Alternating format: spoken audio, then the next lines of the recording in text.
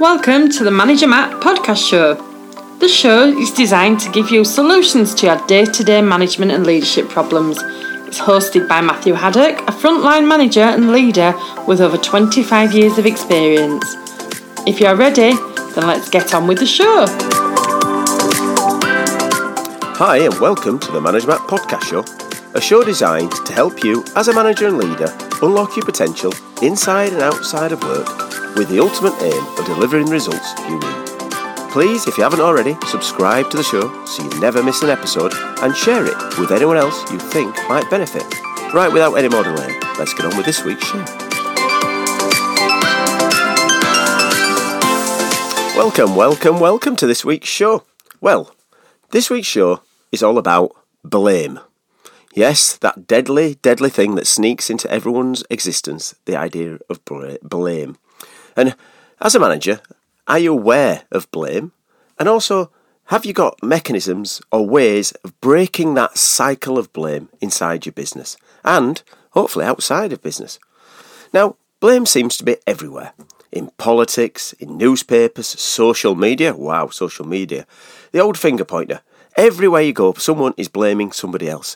And this is not a great place to be because, as you know, blame only locks people down into their thinking pans. It makes people circle the wagons and stop sharing, and it's almost closed down completely the idea of having balance when you get blamed for something.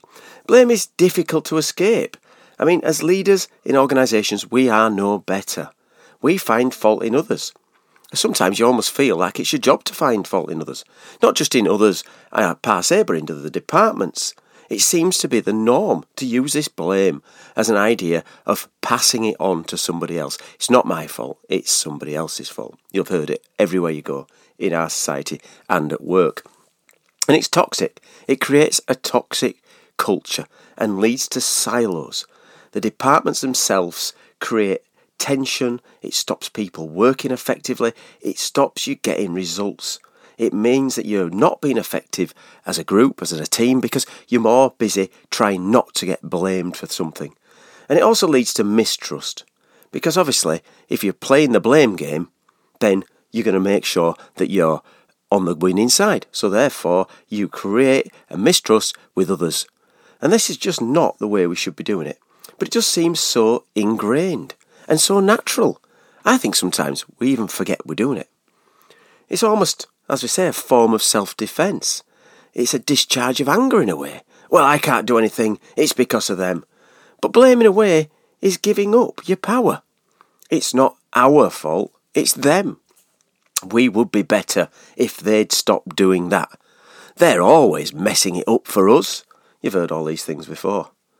And when you find fault, you jump into blame, you close people down from actually being honest around the true reason for the failure and the true why. And that means it stops us learning. And it stops us majorly learning from our mistakes. And if you don't learn from our mistakes, you would then make the mistake again, and obviously no improvement happens. Imagine if every time there was a major accident, especially in the airline business, that all of a sudden no one told anything and they just kept it quiet because they were afraid of getting blamed. Then, of course, naturally, people who are that way around would never learn. We'd never get better. So aeroplanes wouldn't be as safe as they are today. And, of course, with the blame, there becomes a lack of empathy of the other person. It becomes a disconnect. They feel of them doing it wrong. Them. You hear that a lot, don't you? And, of course, those are building the walls between you and between your teams. And that obviously means that you are setting yourself up to fail as a group when it comes to really driving forward and getting the results you really need. And that's what this is all about. You know, a business is about delivering results.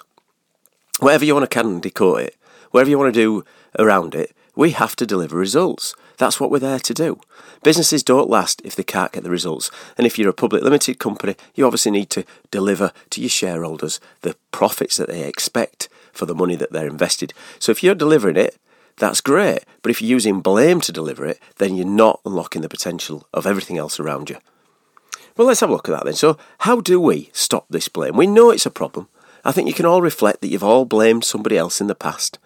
But how do you stop it? How do you break it? How do you really, as a leader, sit back and think, how do I break this culture? How do I stop myself and my team from blaming? Well, I guess the first one is to break it down into a few easy 5 steps, which I think will help this process. So, firstly, of course, it's about awareness. Like anything, you need to be aware of that toxic impact of blaming that you do as a leader. You need to understand if you're the blamer and you're out there blaming, then obviously everyone else is going to be changing the way that they approach you.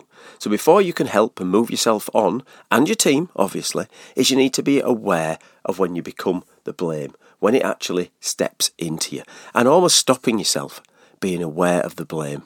Because as I said earlier, you're giving your power up when you start to blame others. You're being the victim when you say it's all somebody else's fault. So you need to be aware of it. So first step, be aware of when you're doing this, and then you can obviously make the change. The second one is try to reframe. You've heard this before. Reframe those opportunities where you would normally jump into blame as an opportunity for learning. How do you view the mistake without the blame? Mistakes should be seen as an opportunity to learn. Now, we all know that there's major mistakes, absolutely catastrophic mistakes, and at some point can lead to real big disasters. Now, that would, in normal things, say, well, of course, it's so-and-so's fault for making that mistake. It's all down to them or that system or that department. But there's usually small learnings before a bigger mistake, as we all know. These big mistakes, these catastrophic mistakes, don't just happen overnight. There's usually a good lead up to it. So you need to start with the idea at the top of the organisation. As a leader, you're going to use the correct language and learn from mistakes. You're not going to view a mistake as a failure anymore, which is going to be blame. You're going to be looking at how is this opportunity for us to move forward. We're not viewing this mistake as a failure anymore. We're going to view it as a way of learning. How will people then be more open to admitting the error and mistakes? Well, of course, if you don't instantaneously jump to blame, they're more likely to come to you and talk around the problem they've seen and the error that they have been involved in. And that means that then you can make sure those small mistakes that people are owning up to and obviously wanting to learn from don't turn out to be the massive mistakes which could lead to the catastrophic things we see all the way around us. And of course, as a leader, you need to make sure that you are accountable. And we've said this a number of times on the call, on the podcasts, leaders are accountable. So first thing is, there's a great way for you to say, I am accountable for everybody's mistakes. It is me who is responsible for everything that goes on. I'm the leader, and whoever in my team makes a mistake, then it is me that is completely accountable. So you become the person who admits that the mistakes have been made, but also looks to open up around learning. As a team, we can learn from this. And by doing this, the next time, we won't have this mistake. And of course, by doing that, you're giving permission to others in your organisation or in your teams to do the same, to admit that they've made an error or there is an area where we can improve and move to a learning idea. Now, this leads on to my third point, psychological safety. As a leader, you need to create an environment for psychological safety, a place that is open to safe risks taking. Now, people will then feel free to speak up and be open when their mistakes happen. They'll raise and challenge questions and concerns around those areas which they think aren't great, and they know that they won't be punished. They will be in a place with a high level of psychological safety. And of course, with that, people will flag to you when things are going wrong. And the more you get those flags early, the more you can improve the errors that are being spotted, and the sooner you can make those improvements. So the idea of having a psychologically safe environment that, of course, trusts people to make the decisions, but also is safe around when people do make errors. Now, a little caveat in there is, if someone is making many, many mistakes, then you really need to look at that person or that system and say, is this right? Is this the right person? Should we be doing something different through training or development to make sure that these errors don't happen all the time? Because there's only so far that you can go with an open-mindedness. If someone's continually making errors all the time, we need to be considering that this person probably doesn't fit where they are in the business. They need to be moved somewhere where their talents and their skills are more likely. But that's very, very rare. You don't normally see that. So the fourth point, after creating this psychologically safe environment, is having the open-mindedness and empathy. Understand the feelings of others. Look at what is going on with them and don't jump to a conclusion straight away.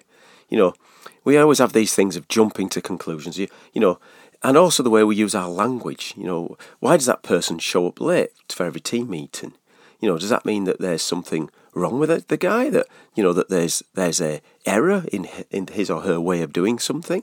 But do we jump to the conclusion they're just always late all the time? So that person is just a late person. And that's not a great place. You need to be open-minded and empathy about why that's happening. Why does someone in your team always miss a project deadline? Is there something else? If you're open to more open responses and more open questions with that person, then you can get to the whys of why that area isn't being fulfilled. So by doing those kind of ideas of understanding and open-mindedness, you can then work with the people to really get to the bottom of what we can do as leaders to help them deliver the results they need without having the errors that may be in there. And remember, when we talk about errors in this context, they don't have to be huge errors. Small, tiny errors, but they all add drag to your business. They all slow you down. They become the anchors that don't allow you to drive forward and make the things happen that you really need to happen. And the fifth point is around the language that you use.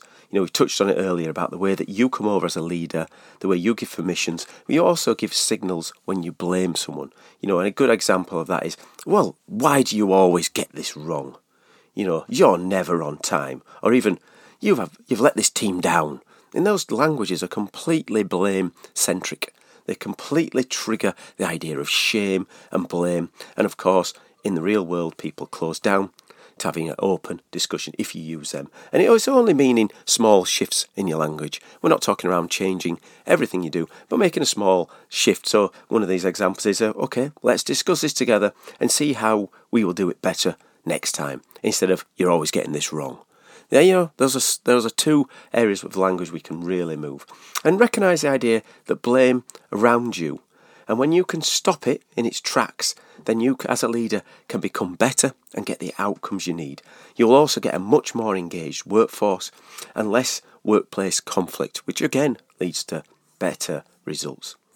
So let's have a quick recap of the 5 areas you need to do when you're looking at tackling and breaking the blame game. First is be aware of the blame. Second is move the language to an opportunity for learning, so reframing it. Third one is around creating a place with psychological safety, so people feel that they can have errors and be open to you. Fourth one is around having an open-minded and empathy inside your business, understand the feeling of those others.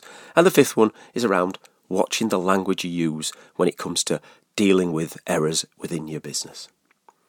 Well, thanks for listening, and those were my ideas around how to blame game can be broken. And I'd love to hear your thoughts on that. So if you do have any feedback for the show, both good and bad, please send it to managermattpodcast@gmail.com as it's a gift. And of course, please do take the time to listen to this show and take some action. Because as you know, you don't get nothing from nothing. Well, thanks for listening to Manager Matt this week. And as ever, have a safe week and goodbye. Thank you so much for listening to this Manager Matt podcast. We hope you found it interesting, helpful and actionable. One last thing, please leave a quick review on iTunes or with your podcast provider, as it helps to spread the word of Manager Matt. If you haven't already done so, please subscribe to the podcast, and if you did like anything in particular, send an email to managermattpodcast@gmail.com or visit managermatt.co.uk for more content.